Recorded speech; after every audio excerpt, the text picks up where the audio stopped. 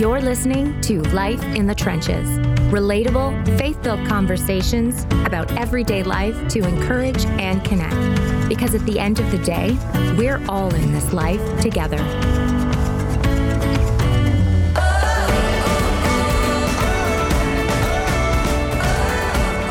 Welcome back. I'm your host, Melissa Sharp. In 1975, a little show called One Day at a Time ran on network television. It was a show about a modern-day, recently divorced woman and her two teenage daughters, and it kind of went over the ups and downs of their everyday life.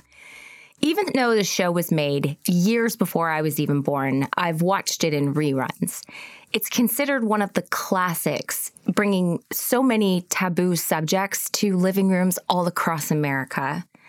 I remember one particular episode where the older daughter had joined a religious group that was really portrayed as a cult.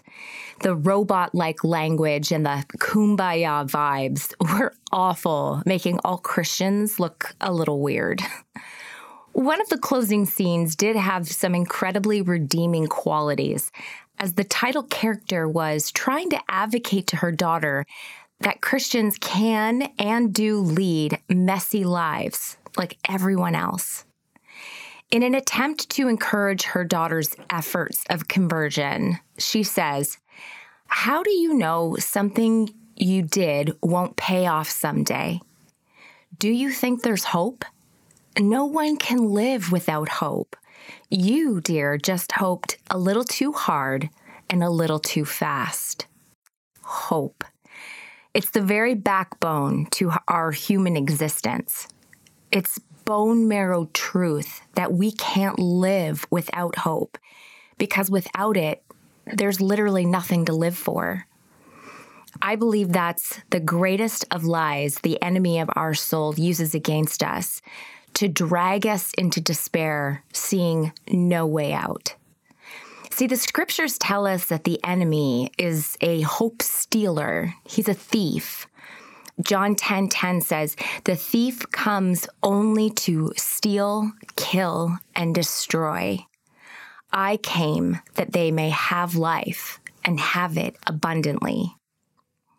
There's a campaign currently running by the Center for Addiction and Mental Health here in Canada called Not Today. It's a campaign advocating that there is hope for those who struggle with the emotional battle of suicide.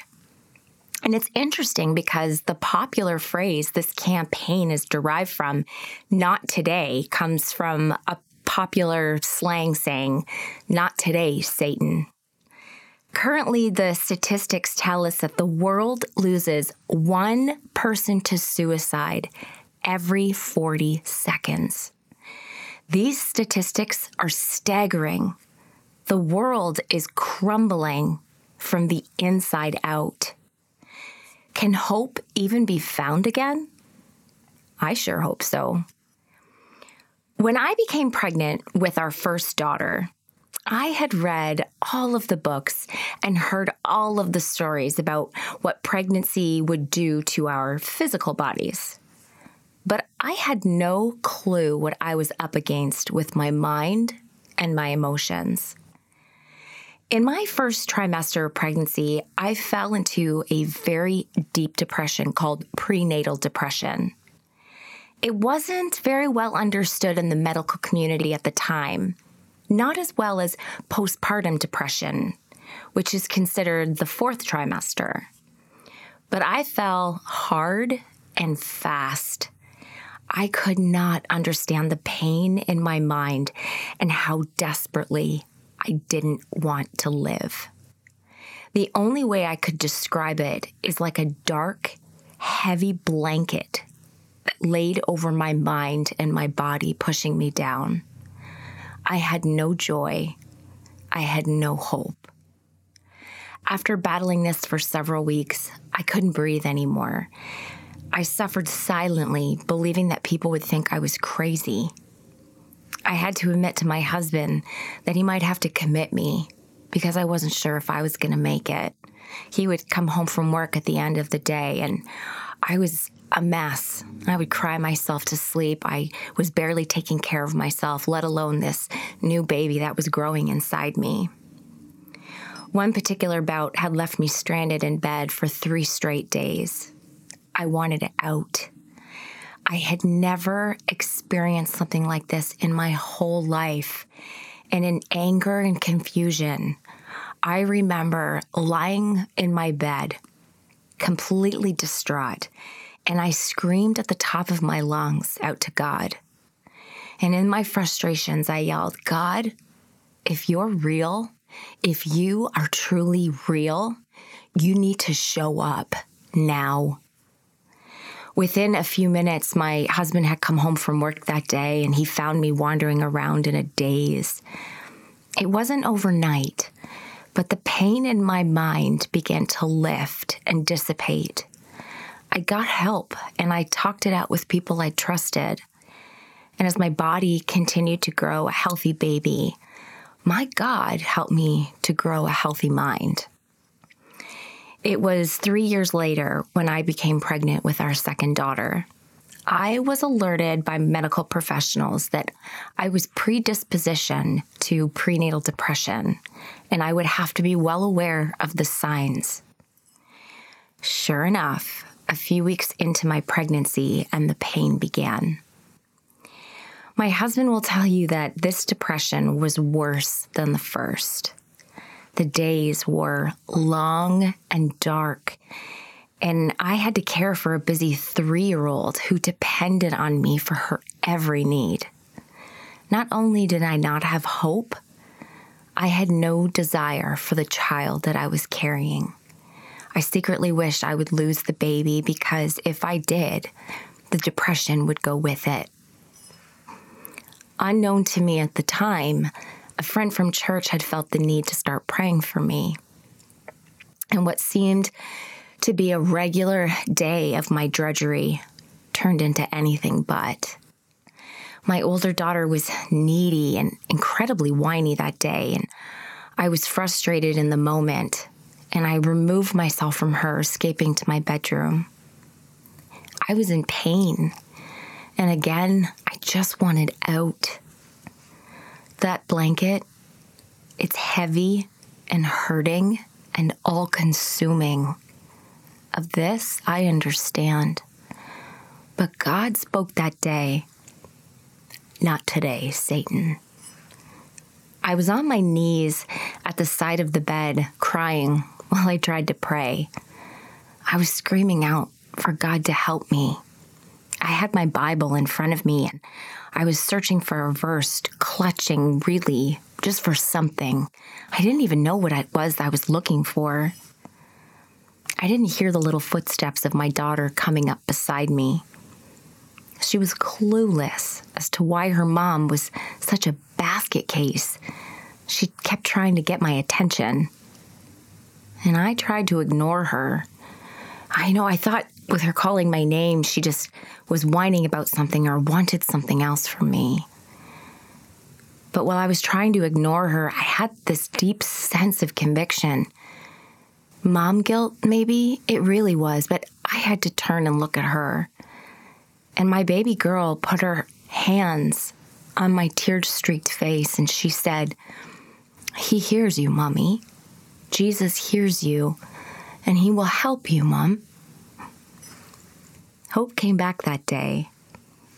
See, I think I wanted it a little too hard and a little too fast. But the lesson I learned years earlier when I screamed out to God, telling him if he was real and I needed him to show up, well, that screamed out frustrated prayer, it paid off. See, my someday had come because what happened is I had remembered that I had survived the pain of that moment. And sure enough, I'd do it again. The friend that was praying for me kept praying specifically that this new baby of mine would be my joy baby.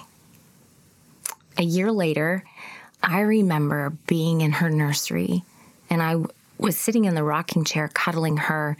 She had just fed, and it was those few sweet moments before I'd lie her down in her crib. I remember looking at her round cheeks and these big, oversized eyes. And she would just lock her eyes with me. And I remember in the moment distinctly saying out loud, "You are my joy, Rachel. And I can't believe I never wanted you. I'm so sorry." And she truly is an answer to those prayers.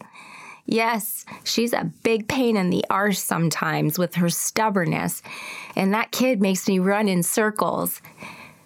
But she really is our joy, bringing laughter and wit into our home every single day. I believe that as long as we're breathing, hope exists. As long as we're pushing forward, hope renews.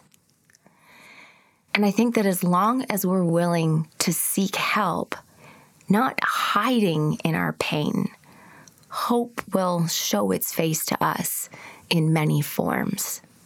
You know, in the words of Pastor Andy Stanley, he recently had a social media post, and these were his words that he had penned. And he says, "Sometimes I just want it to stop.